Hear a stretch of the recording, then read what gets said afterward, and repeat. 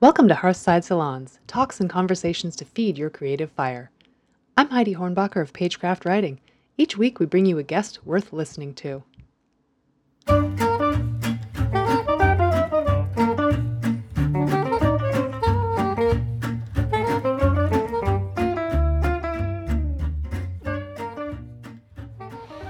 The artist Paul Whitehead is an iconoclast and an institution, a man and a woman, an anti-zealot and a deeply spiritual person.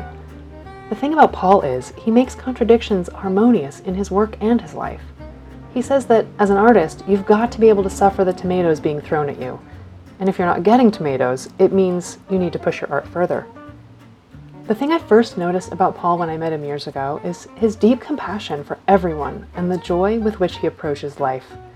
It's the kind of thing that, when you're around it, you wonder if your life could look more like that too. The first thing I want to talk about is your evolution as an artist and a human being. It's such a gradual thing. You know, I was looking back over your story and I can't pinpoint one moment when you were like, light bulb, like this is what I'm doing now. You know, like it seems like it was such a gradual shift. So like take us back to the beginning. You're a little boy, you're drawing Spitfires in a Blitz bunker during, the end of World War II. Do you think at that moment I'm an artist, or what was it like for you being a little kid? Um, it's kind of strange because you've got to realize that it's your life, right? You're in this thing, and it's just gradually evolving. And I think as you get older, you get a chance to look back Yeah. because you're in the event as it happens through your life, right? And you're just doing whatever is thrown at you. The world comes at you in a certain way, and you deal with it.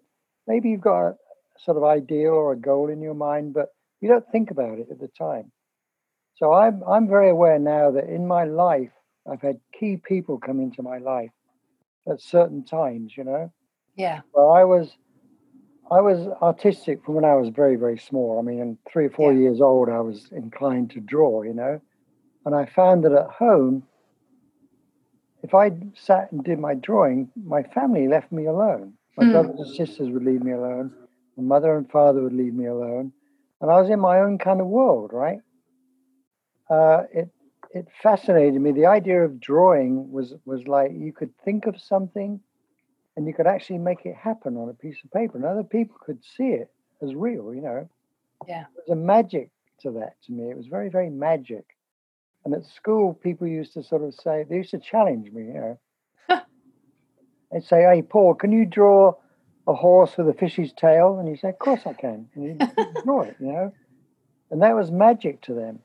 But then I think my parents, in particular, took an active role in trying to knock it out of me.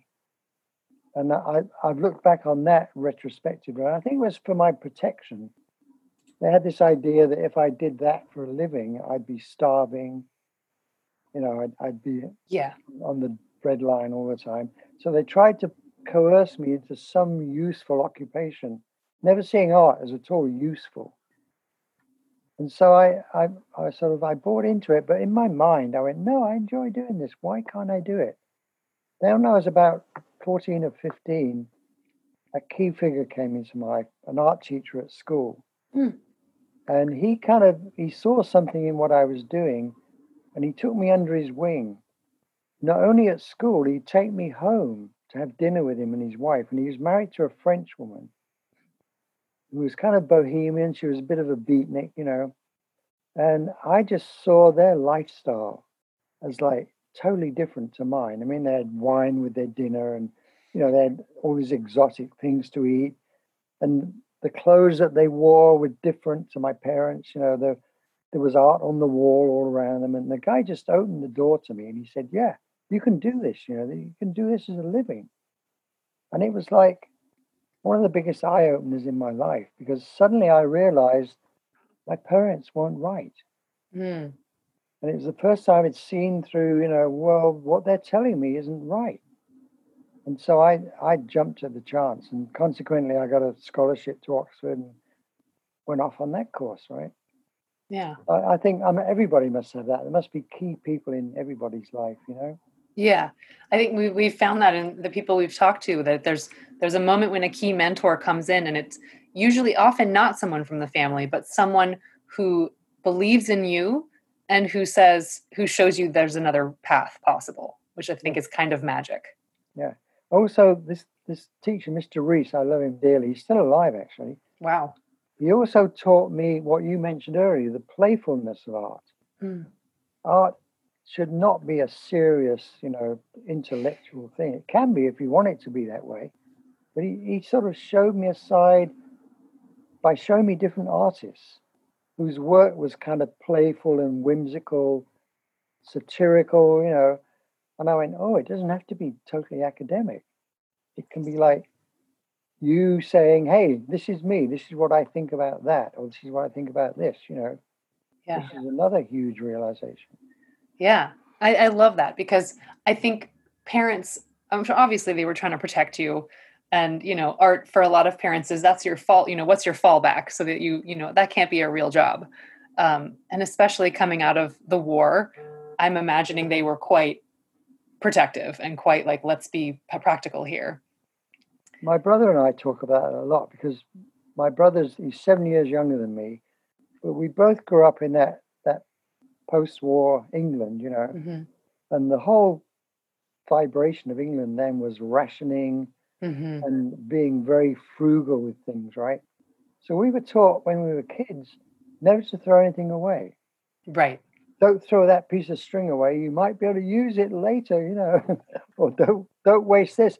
I'm still like that today. I don't waste paintbrushes. I clean my brushes all the time, and we've been talking about it lately. We're trying to break out of that. It is okay to throw stuff away. It's okay to let go. Use it, right? So my way of doing it was I used it in my art. I'd take stuff and do collages with it, and my brother does the same. My brother's a great scrapbook guy. He does huge scrapbooks.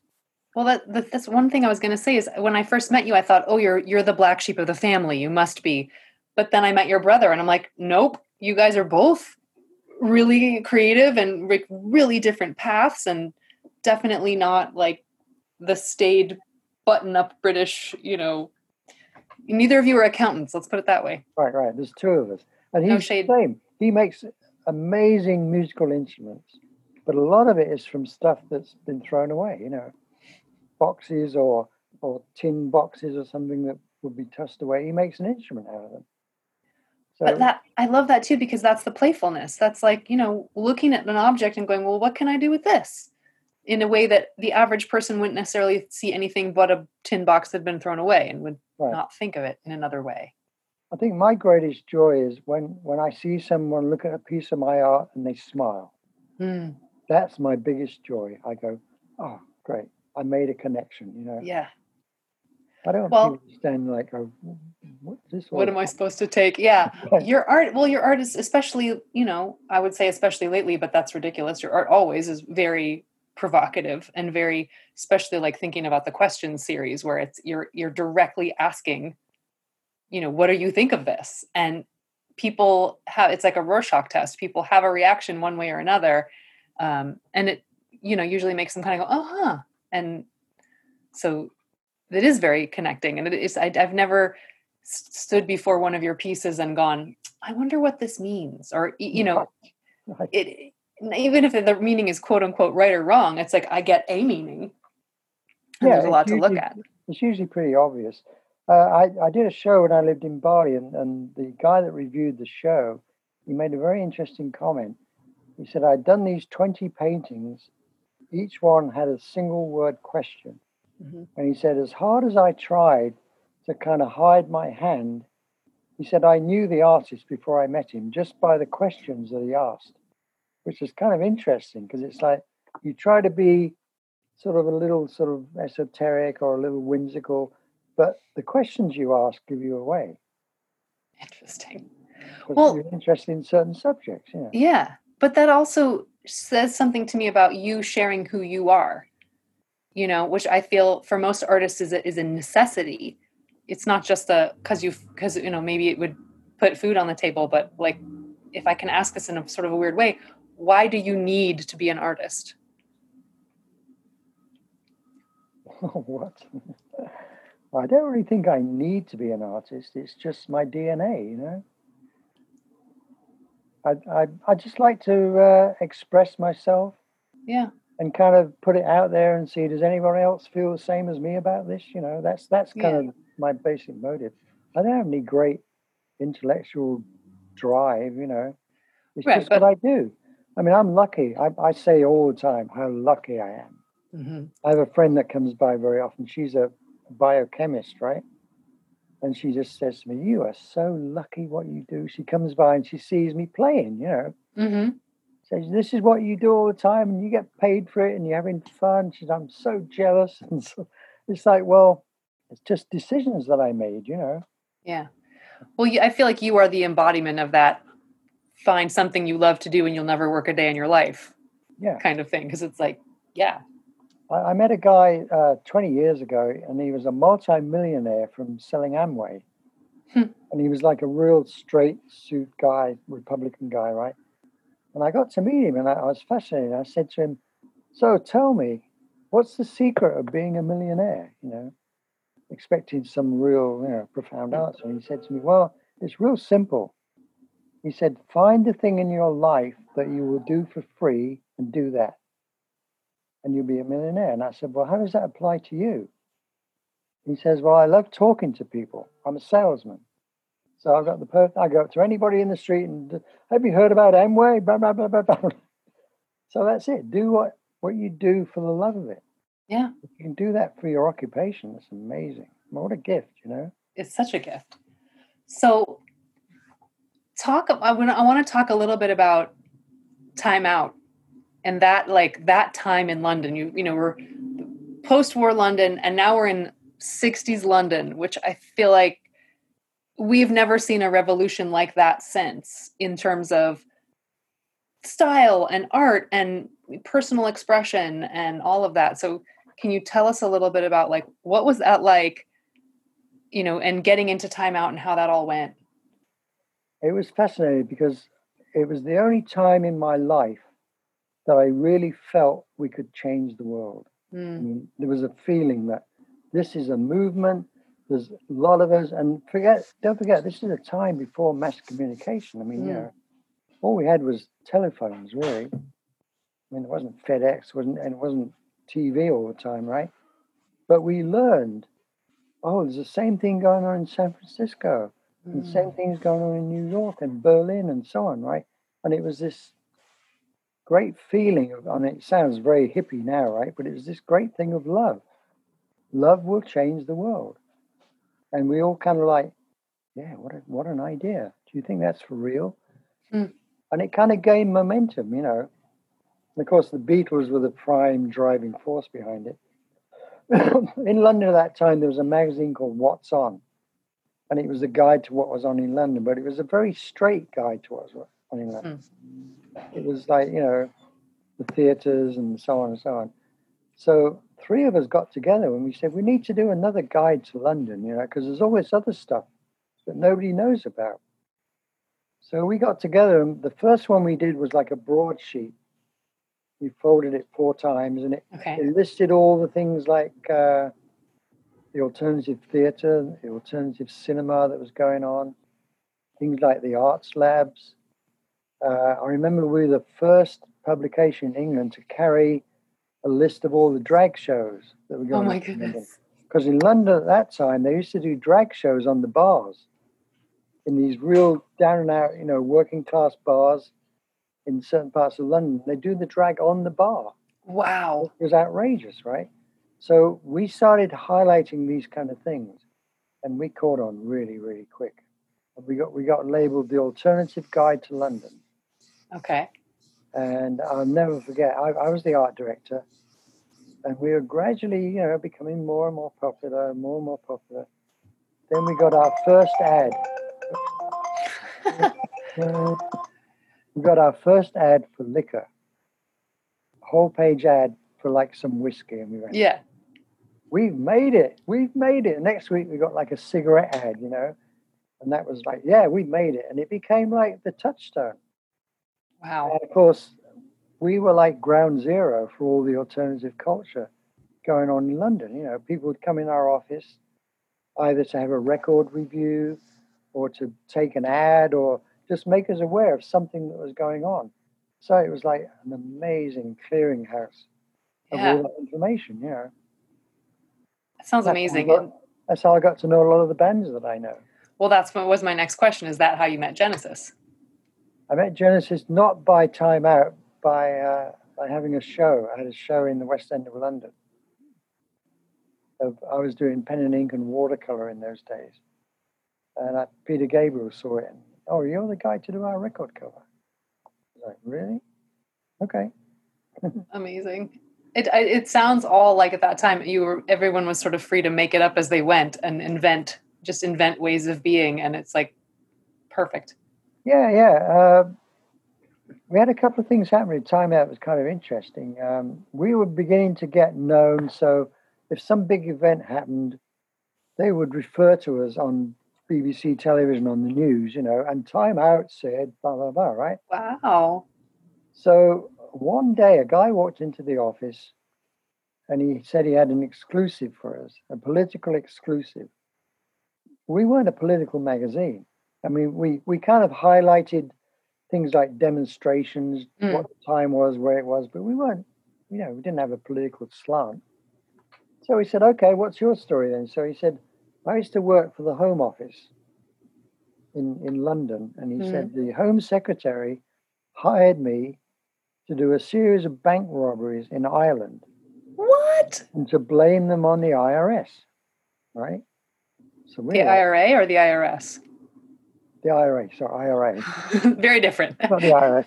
The Irish Republican Army. To blame on the IRA and say, I'm doing this is for money for the IRA, right? Oh my God. We looked at this and we checked out the guy. He was, you know, he had worked for the Home Office. So we had a little discussion and we said, well, should we publish this? I mean, it's out of our bailiwick. It's not our sort of thing we do, but it's sensational, right? Yeah. So I think the vote was like 5-4 or something, you know, it was like borderline to do it. So we printed it and the shit hit the fan. I mean, it was unbelievable. We were raided. All the people that got our magazine by subscription got it a day early. Oh my God. Because it went out first, right? They all got their magazines. All the ones we sent out on the street were seized. We all got arrested. We were charged with an offense under the Official Secrets Act and so on. Because this guy was true. He'd really done this, right? So we had this big, you know, sort of trial by press, you know. Wow. You can't do this. This infringes freedom of the press. And they were saying, no, it's official secrets and all that stuff. So we were like, my thing was, it's nothing to do with me. I'm just the art director. I have nothing to do with the editorial, nothing to do with the writing. I just do the pictures. So they let me go. They kept the other guys in jail for like 3 or 4 days, right? Eventually let them go. The thing was, our circulation doubled overnight. I bet. So the editors are going, oh, this is good for business. It's great, right? So they decided to get a little bit more political. And they had like a column to comment on what was going on. And it was okay, you know. And then we got raided again later by the Maoists. What? Our office got taken over by the Maoists because they decided that we weren't left enough. Oh my God. Oh, the other thing was when we got raided the first time, they took all my file cabinets with all my photographs in it, right? I had tons and tons of really great photographs, particularly stills from movies, the movie reviews, right? They took my file cabinet. After hassling, I got it back. But half of the pictures were gone, which was a real drag, right? Yeah. So the Maoists come in the office, same thing. They occupy the office. We actually went and did an alternative version of the paper in the editor's home on the kitchen table, right? We put out the magazine sort of under duress, right? Yeah. A big sensation. Circulation doubled again. So it's like, hey, this is good for business, right? Oh but we were a target. We were considered like we're the alternative, but we weren't alternative enough because our Wow. magazine was pretty, well designed. It wasn't shoddy. It was very slick. But we needed to go a little bit further to the left, which we never did. It was fascinating. Interesting. Well, so you said that Peter Gabriel came and saw your pen and ink watercolor show. And we've talked, you and I, about this extensively. What the give and take then, I love the concept of artists influencing each other and the give and take that can happen between artists. You did the covers, that record covers for them. Can you talk about the red dress and the fox? Well, actually, it was based on the first cover that we did that was controversial was the nursery crime cover, because it was depicting someone playing croquet with a little brother's head, right? Which was kind of, because primary members of Genesis were public school boys. They were, from upper class families that had a good education, and they wanted to have a go at the English aristocracy or upper class, right? And croquet was a symbol of that, right? So the second one, they wanted to have a go at some other English institution, and it turned out we decided it was going to be fox hunting, because fox hunting is a ridiculous sport, So it came from that, and the idea was that the fox is always known as being cunning. It always finds a way to get away from the hunters, right? And I'd already got an interest in the whole cross-dressing thing, and I thought, well, why not put the fox in a dress? Also, at that time, two of my friends had come to America on tour with bands, and they come back to England using the expression, she's a fox, or she's a foxy babe, right? Never heard that before. So that fed into it as well. So there was a foxy babe eluding the hunters by dressing as a woman. But then you told us, you talked about Peter then wearing the red dress himself. He decided it would be a good thing to come on stage, and he didn't tell the other guys in the band. He made a mask, or someone made it for him, of a fox head, and he borrowed one of his wives' red dresses and just appeared on stage, which was totally shocking. I mean, the interesting thing was it got them on the front page of Melody Maker. So it was a lot to do with their initial success, the shocking aspect of it. Well, that seems to be a theme for you, and and for them, but just it's the shock, the things that shocked from Time Out that got you guys on the map, and it's that shock that got them on Melody Maker, and today I think people would refer to it as disruptor. You were disruptors, which is always the thing that gets attention. Yeah, it's kind of interesting. But it seems sort of strange when you look back at it. I mean, different times, I mean, that cover for Nursery Crime was just a Victorian little girl with a croquet mallet, and she was about to hit the ball, which was her brother's head, right? That was considered shocking.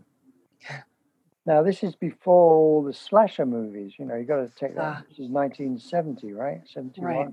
70. It wasn't the horrible, gory stuff going on in the movies that there is now, right? So it was considerably naive in a way that would shock people, I know, it's like, as you say that, I'm like, oh, how quaint. Like, I wish I could be shocked by something that vanilla. I mean, I have to work hard today to do something, wouldn't I, to shock people? Yeah. Well, so you mentioned you'd already been interested in cross-dressing. Talk a little bit more about that. In London, or then when you came here? Well, you got to understand also, growing up in the 60s, right? There was a much less rigid line between male and female clothes, I used to borrow girlfriends' blouses and stuff like that, And my clothes were very, frilly shirts, velvet suits, I used to wear like a crystal around my neck. I used to have these boots with little heels on them, right? So it was kind of a little crossing the line. Maybe I'd wear a little eye makeup now and again, right? It wasn't considered weird. It was just, I'd wear earrings, Sounds very glam, very, very of that time. well, I'm talking about 67, 68, around that time. So, Mm-hmm. no, everybody was doing it. You wore scarves and, you know, I like sort of soft materials. I never like sort of leather and stuff like that. I used to like soft stuff, right? So very often I'd see a girlfriend, I'd say, "Hey, can I wear that shirt?" "Oh, sure," wasn't considered weird, So that was my normal way. I mean, I used to cause a sensation when I went home. You can imagine, right? I went Your home mother. with my father, right? My father one time decided he was going to like sort of embarrass me, so he went upstairs and he got one of my sister's hair ribbons, and he came down and decided to tie my hair in a ponytail. My reaction was, "What a great idea! Thanks, Dad." It was an attempt to shame me, so to make me look ridiculous, right? And then I realized, like, you see pictures of George Washington Yeah. with a ponytail, right? It was, And a ribbon. yeah. So yeah, and then that led to like an interest in sort of dabbling with wigs and stuff, and I realized it was an opportunity to create another personality, even make art different. Yeah. So And, tell us and about that. Like when did that first become an official thing? another sensibility. It was kind of a reaction because my male work is somewhat detailed, Mm-hmm. very kind of worked out. I mean, there's drawings made before, and I work out all the angles and perspective and all the rest of it. Time consuming. I mean, an average painting would take me, a week, 2 weeks, sometimes a month if it was really, really detailed. And I found that I'd be in the studio, I'd be working away. I get to the end of the day, and my shoulders and my back were like so painful. I kind of stand up, and then I always used to keep lots of canvases around my studio. So I just realized if I just got a canvas and just slapped paint around, it was a way of like loosening myself up. And I slashed around with stuff, and usually I put them in my storage space. I didn't really take them seriously. And then a couple of years later, I'd see a couple of these things, and I go, "That's not a bad abstract painting. Mm-hmm. That's not at all bad." So I'd pull it out and I'd take it back to the studio to work on it. And one day, I don't know, to this day, I don't know what it was. I made a connection between these abstract paintings and stretching stockings or pantyhose over them. And the first one I did, it just clicked. It was like, oh, yeah. And the thing was, it only took 20 minutes. Mm-hmm. So it was a whole different aesthetic. It was like working very quick in the moment with no judgment, no goal in mind, just enjoying it. And you've seen me work. You've seen me Yeah. paint all those pieces. You're just totally playing with the colors and seeing what happens. And you add water and it all blends together and it runs and whatever happens, then boom, you're done. If it starts to look like a painting, I stop. Hmm. As soon as I start to see like the human hand in it, I stop. And then I add the fabric over the top of it. And that usually takes a couple of minutes and I'm done. And Well, what I'm hearing is it's play. You're getting back to the spirit of play that brought you to being an artist. it's totally playful. Yeah. Sometimes I think in a way, it's a shame that I got labeled for doing these realistic paintings. Hmm. I mean, it's been a living. I've done very well from it. But to me, the real essence of me as an artist is the more playful stuff. Hmm. That makes sense. Just to see, because I'm constantly exploring. Let's see what happens if I do this with that. And I used to mix all different types of paints together and thinners and stuff. And they used to bubble and, you know, create horrible fumes. And you never knew what was going to happen. Well, I certainly respond. I mean, I respond to the playfulness for sure. I mean, all the pieces of yours that I have are Trisha, except for the one landscape and the prop landscapes, of course, too. Um, so when did you decide this playfulness should be under the aegis of Trisha versus Paul? Like, how did that evolve?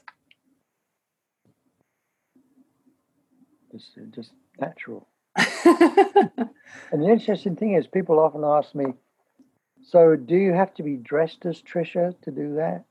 And I go, "Oh no, it's a frame of mind." Mm. It's like I turn off the analytical, detail-oriented artist and turn on the playful artist. It helps if I'm wearing the clothes and all the rest of it, right? But it's not necessary. It's a frame of mind. And it allows me to do that with no comeback, you know. Yeah, I love that because I feel like what you succeed in doing is finding the full range of expression as an artist and as a human, because you're not just one thing. You can then find this other area of expression, which I think is kind of what every artist is trying to do. Like, what's my fullest expression? The interesting thing is one of the people that really turned me on to that possibility was Marcel Duchamp, French artist, right? Because he had an alter ego, female alter ego. I But didn't know his that. reason was he said he could do all this weird stuff and he could disown it because it wasn't him, it was her, you know. That was his motivation in the beginning. So he did these little assemblage things and jokey kind of things. But if the art world was sort of inclined to be serious about that, he could just totally disown it. That wasn't my idea at all. I totally own all of it. It's all me. I'm Yeah. totally responsible. You want to talk about it? You want to, you know, critique it? Go ahead, you know. So, what was it like the first time you did a one man, one woman joint show with Paul and Trisha? Fascinating. In fact, I'm still getting feedback from people, and it's a long time ago, right?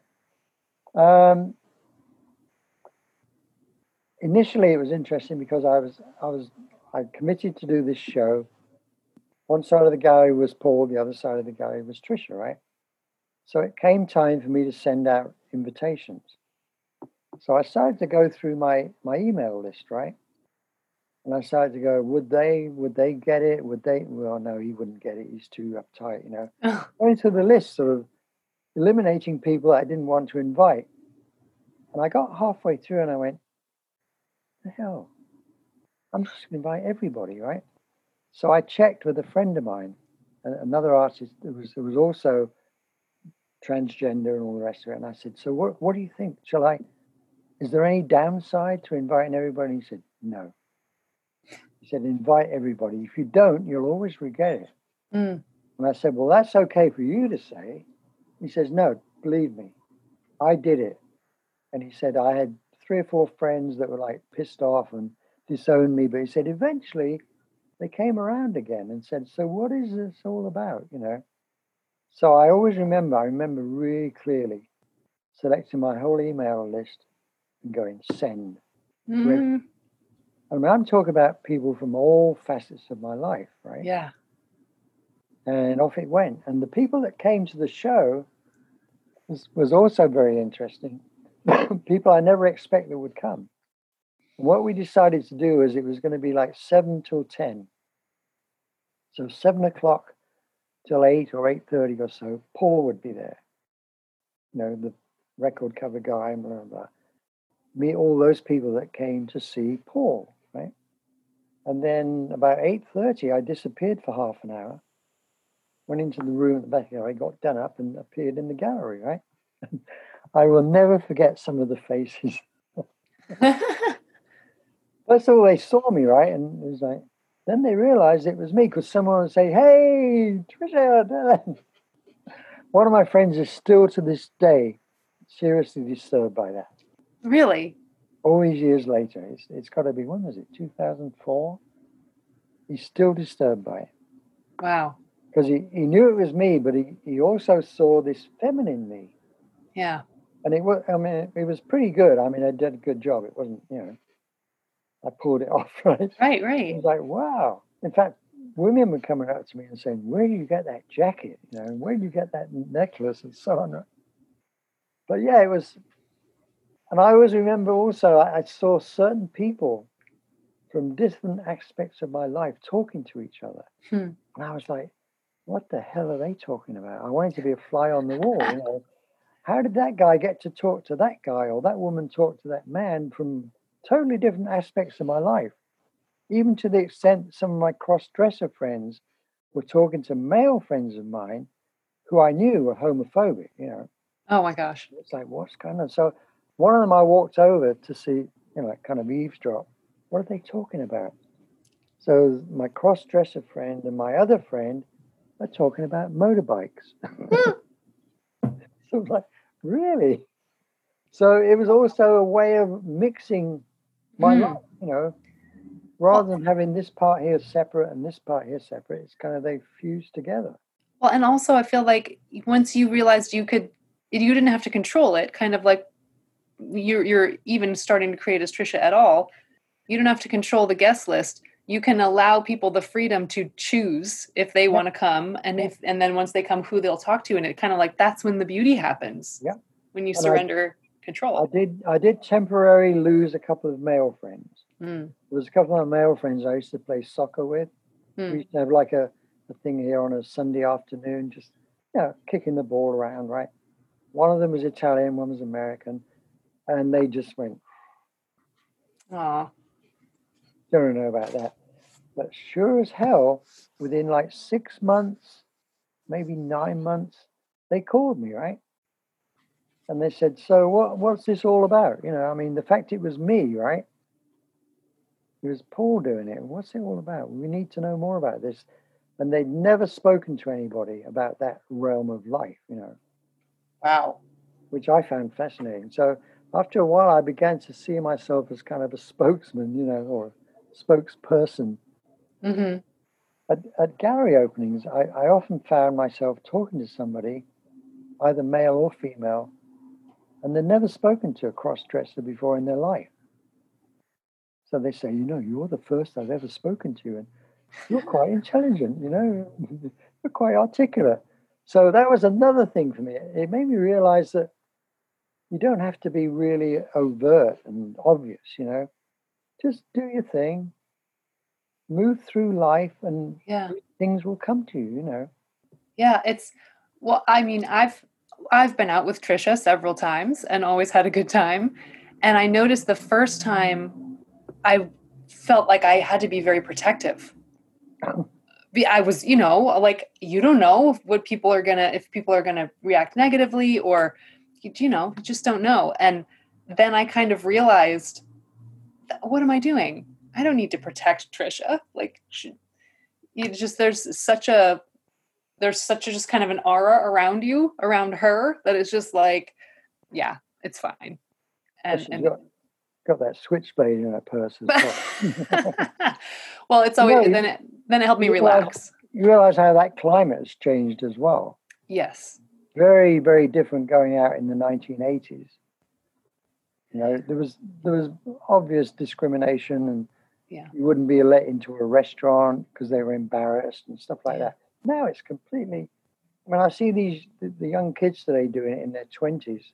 Mm-hmm. Sometimes I go to a transgender group here in Ventura, and they've got totally different issues.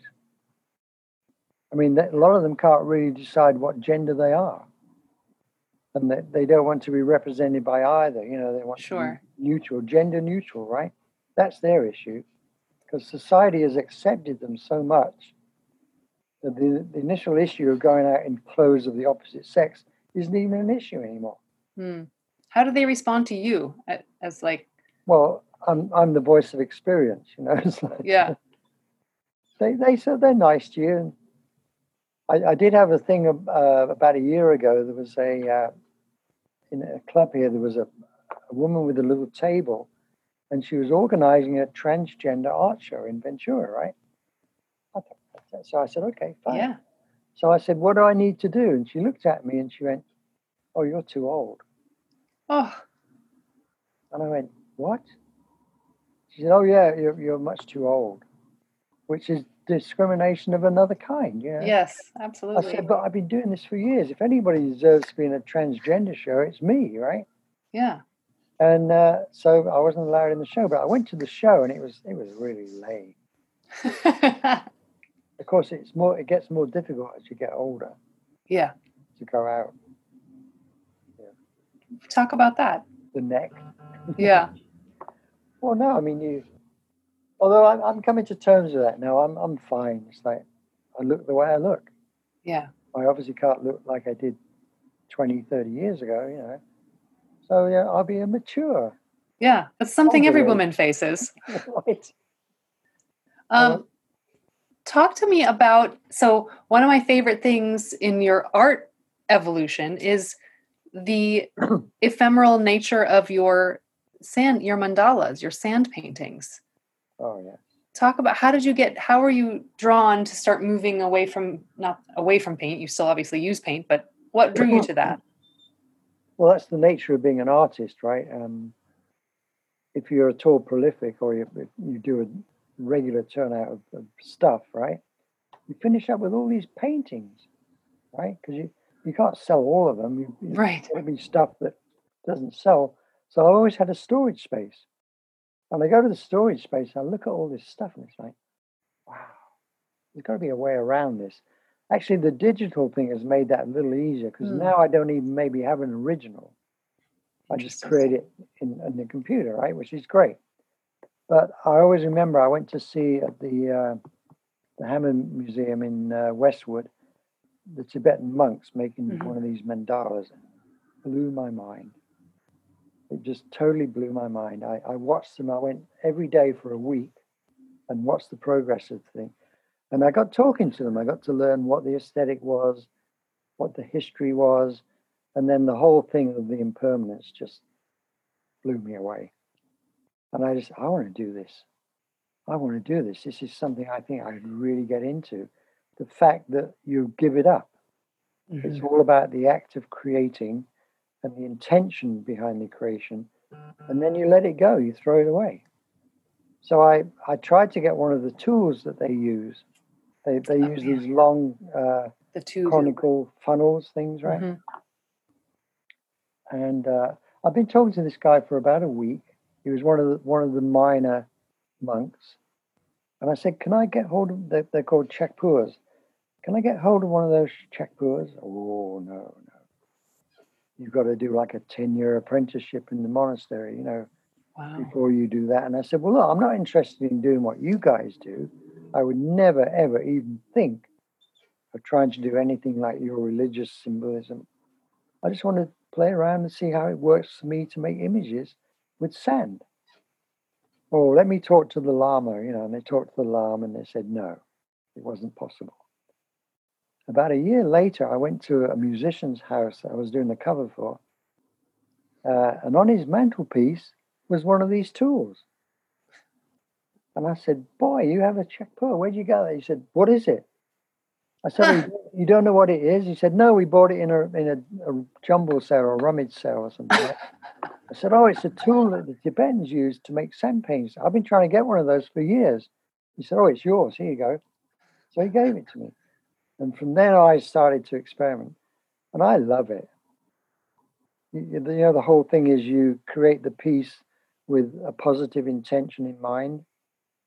The idea is as you pour out this sand, grain by grain, that intention is imbued into the sand and into the design that you make.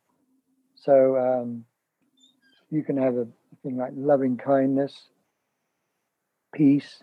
I did one last week, and the theme was no fear. And the whole thing was imbued with the idea, no fear. So it's in the sand painting, and then you destroy it. You let it go, and then you toss it into the water, into the ocean or the river or a lake. To me, that was like the most perfect circle. You've put yourself into it, but you haven't put your ego into it. There's also an aspect of it I like about how perfect do you want it to be? I mean, you could work for years just making every little grain of sand absolutely perfect. But that's the whole thing you go through as you make it. So I work with the Chakpur and brushes to make the sand as perfect as I want it to be. And it's amazing. When you let it go, there's a sense of sort of liberation as well. Wow. Even as you said that, like I felt myself just kind of like take a breath and let it out. And it was like a lightness of the release. But there was also a really big lesson for me in it, actually. One of the things I study is the Bhagavad Gita. That's one of my books I read all the time. And I read a verse with no commentary, just read the straight verse, right? And one of the things in there that gave me trouble was a section called Fruits of Labor. Mm. How you're able to create without any expectation. Mm. You're supposed to create just for the sheer love of creating, and don't expect the world to give you anything. Which is like, okay, well, my thoughts were, well, I live in a capitalist society. If I'm going to work, I want to be paid for it. Right. Basic common facts, right?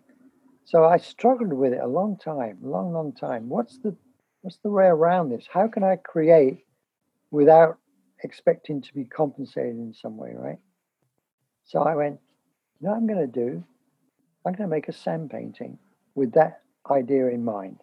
I'm just going to do it and work away and then see what happens. And the thing in the Gita, it says you will be rewarded, but don't expect the reward to be something you want.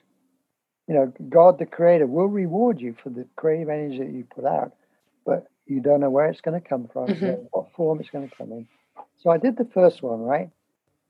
Threw it in the ocean.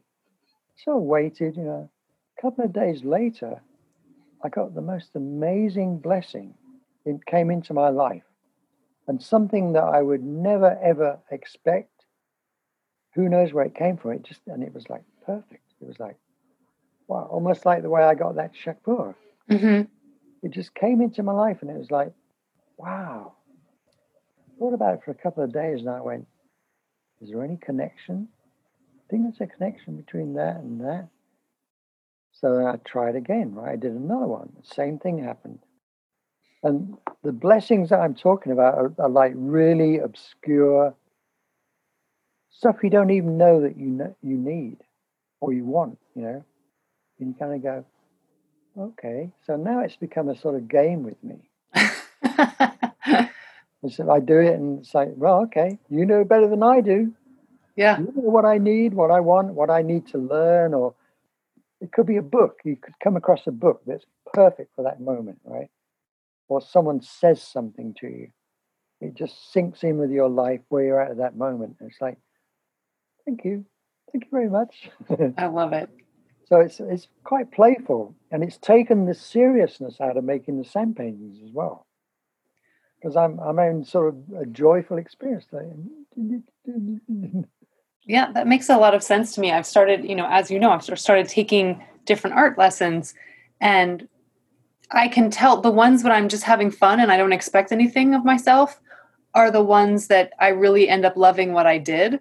And the ones where I'm like, it has to be this way, or I have to be like, it has to be good, quote unquote, then those are the ones that end up looking the most tortured or they're just flat. It's not satisfying. It's not a fun experience.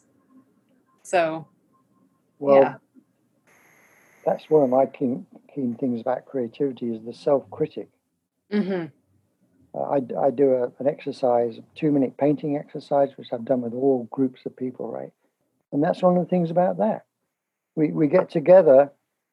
I've done it with teenagers on parole. I've done it with battered women. I've done it with the LAPD, teachers, all different types of people, kids, everybody.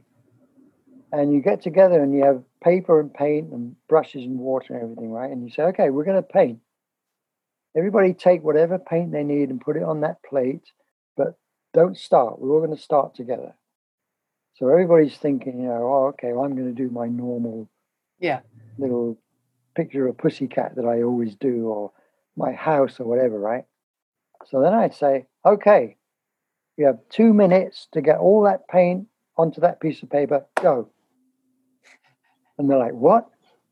And I have like cheerleaders, doing a countdown. Okay, 30 seconds is gone. Okay, a minute's gone. And what it does is it puts them in a space where the critic is temporarily put to sleep.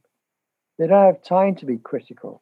They're just like almost in this panic of doing this on this paper, and they're very cheerleading them, right? And everybody has the same experience. They say, it's the first time I ever got out of myself. I was totally into this little thing, doing this in 2 minutes, that I forgot what I was actually making. And it frees them, Yeah.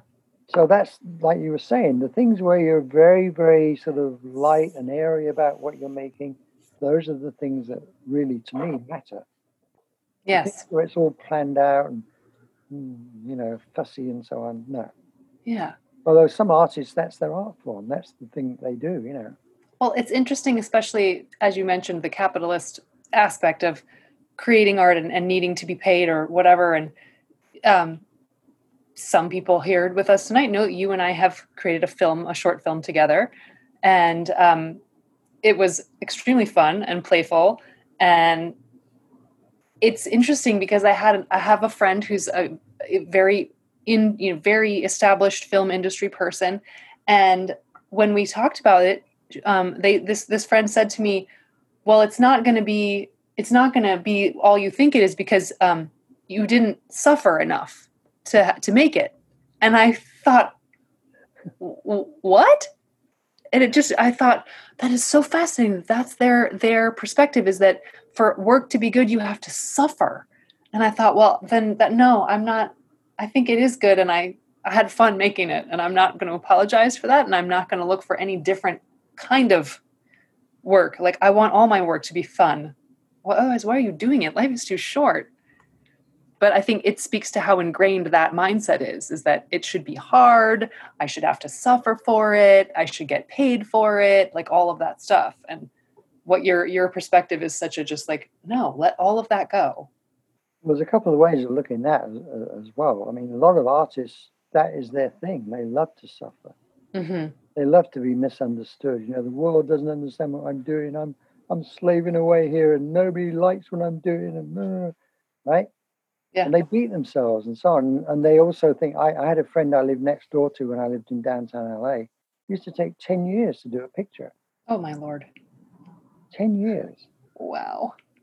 And I used to say to him, why do you beat yourself so much? There's one picture I remember. It was about 4 feet square, and it was of an iris, a big blow-up, photographic, realistic picture, an iris.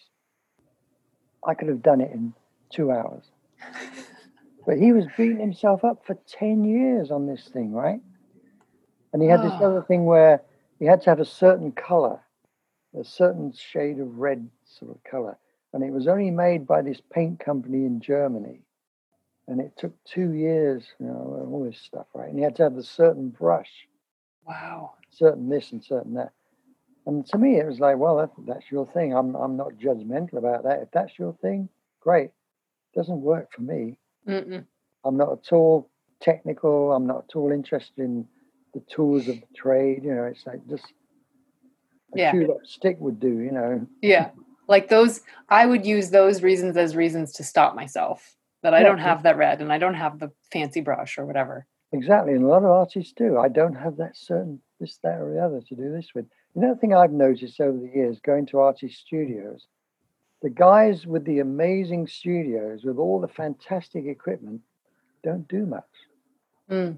They're so in love with the equipment and the tools that they don't really ever do anything. You go to a guy's studio, it's a total mess, total tip, there's crap and shit everywhere. He's the guy that's cranking the art out. And like I say, he'd paint with a chewed up stick and nothing else, right? Yeah. One of the things about creativity I've noticed over the years is a lot of people make excuses not to do something. Yeah. Right. If you want to do something, if the artistic drive or the creative drive is enough, you do it with whatever is to hand. Mm-hmm. I need that. Oh, I'll use that bit of paper.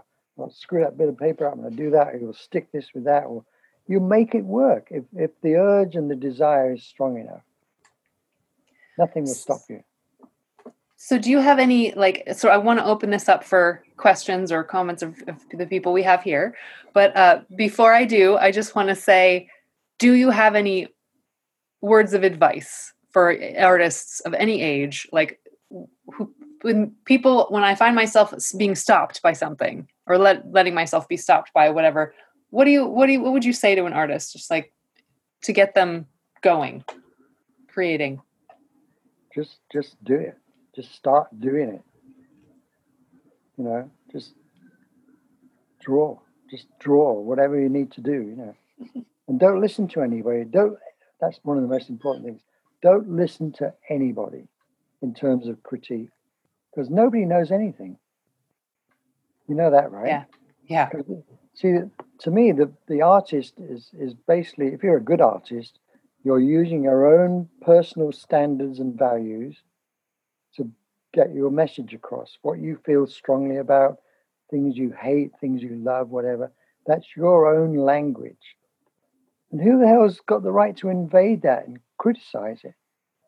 I mean, obviously, if you're putting it up in public, you're asking for that, which is fair game, right? Mm-hmm. Put it up in public, everybody's going to say, oh, well, it would have been better if he'd used blue instead of green, And that's the nature of criticism. I mean, the very first caveman that decided he was going to use a sharpened piece of rock must have been criticized. What the hell are you doing? Are you crazy? Mm-hmm. And then they go, oh, he's not so crazy after all. It's a good idea. I always say one of the things about being an artist, you've got to be able to suffer the tomatoes thrown at you. Mm-hmm. And if you're not getting any tomatoes thrown at you, you're not doing a very good job.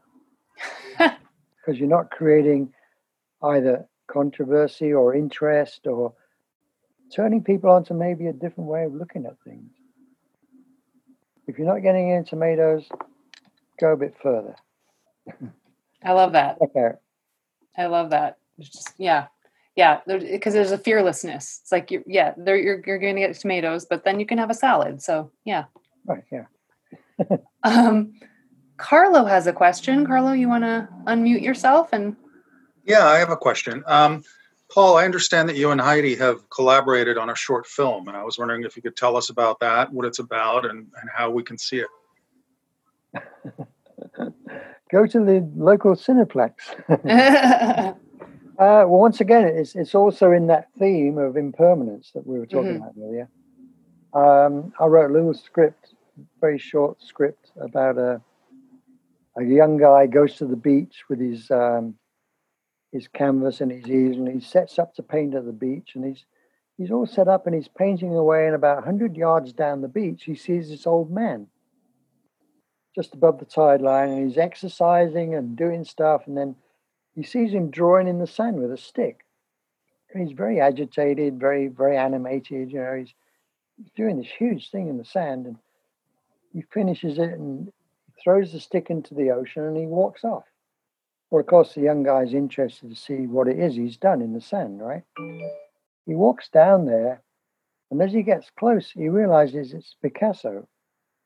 And he looks at the piece, and sure as hell in the corner, it's signed Picasso. So he's on the beach all by himself with this giant Picasso. And then he realizes the tide's coming in.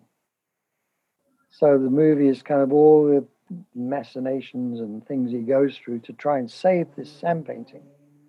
And then he realizes it's not going to happen. So he just lays there and lets the tide wash it away, wash over him and so on.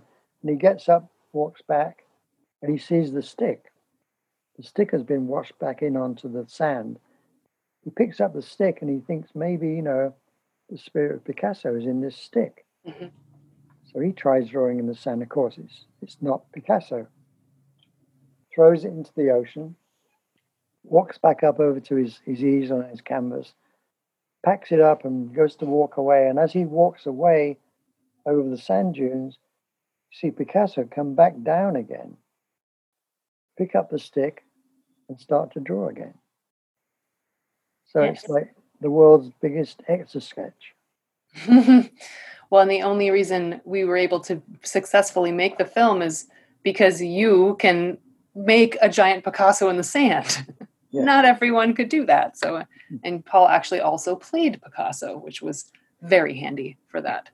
So, you didn't see my face though. That was good. No, but it was, that was really fun. And there is, it's not view. You can see a trailer online. You can't see the whole film yet, but I can say we got a distribution deal for it. And so that should be out. I'm expecting news at some point. God knows with all this, I don't know when it's going to happen, but they should be placing it on outlets, channels, things like that. So hopefully we'll be able to share. Yeah, this whole Corona thing has screwed all the festivals and all that sort of thing. Yes. We were supposed to be in the Newport Beach Film Festival with it last week. And of course that didn't happen. So Who knows? But yeah, I mean, for me, that's like why I wanted to make it was because it was so spoke to me about you as an artist and your commitment to sort of just the ephemeral nature of art and letting things go and not being attached and finding the joy in the moment. And I'm like, that's Paul in a nutshell right there. Yep. So that was great. The ephemeral nature of life. Isn't Yeah. it all? Yeah. Tanya asks, have you ever been plagiarized? Oh, yes. Yes. Talk about that. Great story. I did a cover for a band called Van der Graaf Generator called Porn Hearts, and the record company bought the art. So about 2 or 3 years later, someone says to me, "Oh, I see you're selling Porn Hearts." So I said, "What?" There was an ad in one of the music papers offering the original artwork for Porn Hearts for sale. So I was like fascinated, right? So I was like, I wonder who this is. So I called up the phone number and I said, "Hey, I see you're selling Paul Whitehead's Porn Hearts." Yeah. I said, "Oh, I'm interested in buying it." So the guy said, "Oh, okay. Well, it was at the outskirts of London. Come over and we'll show it." Right. So I go over there, and it was a pretty good copy, but not a good copy because the way I made it was kind of interesting. I made an initial illustration. And the image, for those that don't know, it's a picture of the Earth from above with all these pawns, from chess. But each pawn is a person, and it ranged from like Napoleon, Julius Caesar, all kinds of famous people from history. Because Peter Hamill, the guy that made the record, said that the idea was that everybody is a pawn. So I did that. So when I did the pawns, I did them on a clear overlay, like a clear cell over the top of the illustration. So you could see through the characters underneath, right? Well, the thing that he had was just an illustration. So I knew it wasn't mine, I mean, first of all. So I said, "That's really interesting. How much do you want for it?" And he wanted like 200 quid or something, And I said, "Fascinating." I said, "Well, I tell you what." I said, "I'm Paul Whitehead. And what I'd like you to do with this piece of art is take it into the back garden and burn it." And he went, "What?" I said, "Yeah, right now. Right now. I'm going to take it into the back garden and burn it because it's a fraud. It's a fake." "Oh, no, I didn't mean any disregard." And I said, "Well, of course you meant disregard. You're trying to sell my art, you f***er. What do you think you're up to?" So we took it out into the backyard and we got a little thing of lighter fluid and we burnt it. Oh my goodness. I love that you got him to do that. That's amazing. Well, he was so embarrassed. Here I was. That's my work. Yeah. How dare you, first of all, do a fake? I mean, I don't mind people copying my work. In fact, sometimes it's very flattering.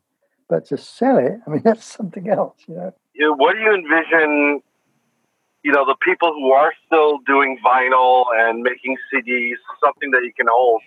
What do you envision in, 10, 20 years? Where do you think album art will be? It won't exist. But, I'm not talking about the people who would just put, on iTunes right away. But was it you I was telling yesterday about? I went to a gallery and was it you? No. Oh, about just before all this Corona stuff happened, I went to a gallery opening in Bergamot Station. And I was talking to this guy, and he was asking me, because I said, "I'm probably going to have a show in this gallery." "Oh, who are you?" And yet he Googled me while he was talking to me, right? Which I thought was kind of rude. So he Googles me while he's talking to me, and I said, "Oh, yeah, I also make music, right?" "Oh, really? Oh, I see it's on here. Yeah, Borg Symphony." So I said, "Oh, here you go. Here's a CD." And I handed him a CD. Oh, no. And he looked at me like I was the biggest idiot in the world, right? He said, "Oh, no, we don't do that. We don't do that anymore." I said, "What do you mean you don't do that anymore?" He said, "Oh, Yeah. that's old-fashioned, giving people CDs." And I said to him, "Well, I actually put a lot of time and energy into the package for this so that when you get it, you can read all the people that are on the record and all the people that took part. And it will also give you a framework to listen to it by." "Oh, no, that was old-fashioned." So I don't think album covers will even exist anymore. They won't. maybe there'll be some holdouts. There'll be people You've that want muted. that sort of thing. I'm printing a couple of albums right now, and it seems that vinyl and even cassettes are coming back. Cassettes are coming back furiously, actually, surprisingly. Oh yeah. I just did a cassette cover for a guy. Wow. I was blown away. And you see, what happened was, like, I think when people used to listen to records, it was an event. You would go there, you would sit down, you would listen to the album from start to finish. You would look at the artwork, you'd read the lyrics. It'd be an experience. Yeah. I think that's all gone now. Yeah, I don't know. That was the idea. I mean, also the size as well. I mean, the record cover, a double fold record cover, was like you were really involved in it, you know? Right. Yeah. And I so many people have said to me, "Oh, I've rolled so many joints on your record covers," and a lot of people you said they learned English from record covers. Yeah. Lyrics, right? I think it also, it's the pace of life now. Like, who has time to sit down and listen to a whole record and read the, it's just so sad, because it's like, what a beautiful experience to just sit and it's like a meditation. You're focusing only on this, and then the way the artist wanted you to experience it. You couldn't be more correct. I really feel that. And the thing is, like, we can put time to do this. Yeah. We can make time for this. A matter of intention. Right. And I used to flick through songs on the radio, like all the time. Now it's just like they listen to the first 4 bars and it's gone. Next song. Yeah. Yeah, and they're not interested in who's playing on what or who's doing what. You're right. It's sad in a way. I mean, I don't want to sound old-fashioned, but it's sad. You should know what the creative experience was, or who took part in this, how it happened, what the story is, if there's a story. Otherwise, it's just, sound. It's a glance, yeah. Suzanne asks if Trisha has her own website for her work because she'd like to see more of it. Yeah, there's a section on my actual website, which is paulwhitehead.com. There's a section on there. It's all about Trisha. She has a whole section. So we kept them together because I don't believe in separating it. It's all part of the same thing. Yeah, there's some quite a few pieces of her work on there, and there's also like an explanation. And my question is, do you recall if there was a time in your life when you felt or recognized that you were an artist? I know you said you've been painting since you were a child, but was there a point where you kind of really got that was who you were? I think the first time I sold something,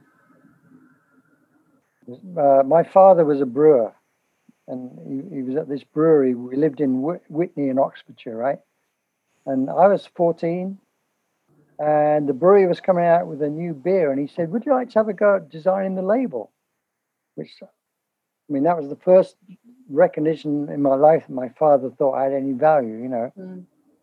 So I said, "Yeah, I'll have a go at that," and I designed the label, and I got paid for it. That was like, wow, hey, I'm an artist, right? And I think when you sell your first painting as well, when somebody actually goes, "Yeah, I'll give you money for that," that's like endorsement, Yeah. I don't remember what my first painting was that I sold. Who knows? But yeah. Recognition. And I think you kind of grow into it as well, As you sell stuff, you say, "Oh, I'm really an artist now. Oh, yeah, this is what it's like." And then you realize that every one of us has got their own individual path as an artist, So that became part of the joy for me, to follow that path, see where it would take me. Where do I go next? Still doing that. Well, Paul, thank you so much for sharing your, I love your soul. I love just talking with you. It always makes me feel like things are not as dire as I might seem looking out my window right now on the world today. And it's just like, you know what? Yes. Remind me to be playful. Remind me to be open-hearted and ask for the tomatoes, and whatever I get is fine because I'm creating. And don't forget to meditate. Next time on Hearthside Salons, Molly Sweeney is a researcher and author who specializes in the Middle East. Her upcoming nonfiction book, You Must Understand, tells the story of the Islamic State through the eyes of civilians in Iraq and Syria. Special thanks to our graphic and sonic designer, Joel Harris. Our theme music is by Lachey Swing. For more on our script coaching, online concept-to-pages writing courses, and writing retreats in Italy, again someday, check out pagecraftwriting.com, at pagecraftwriting on Instagram, and at pagecraftwrite on Twitter. I'm Heidi from Pagecraft. Thanks for listening and stay well.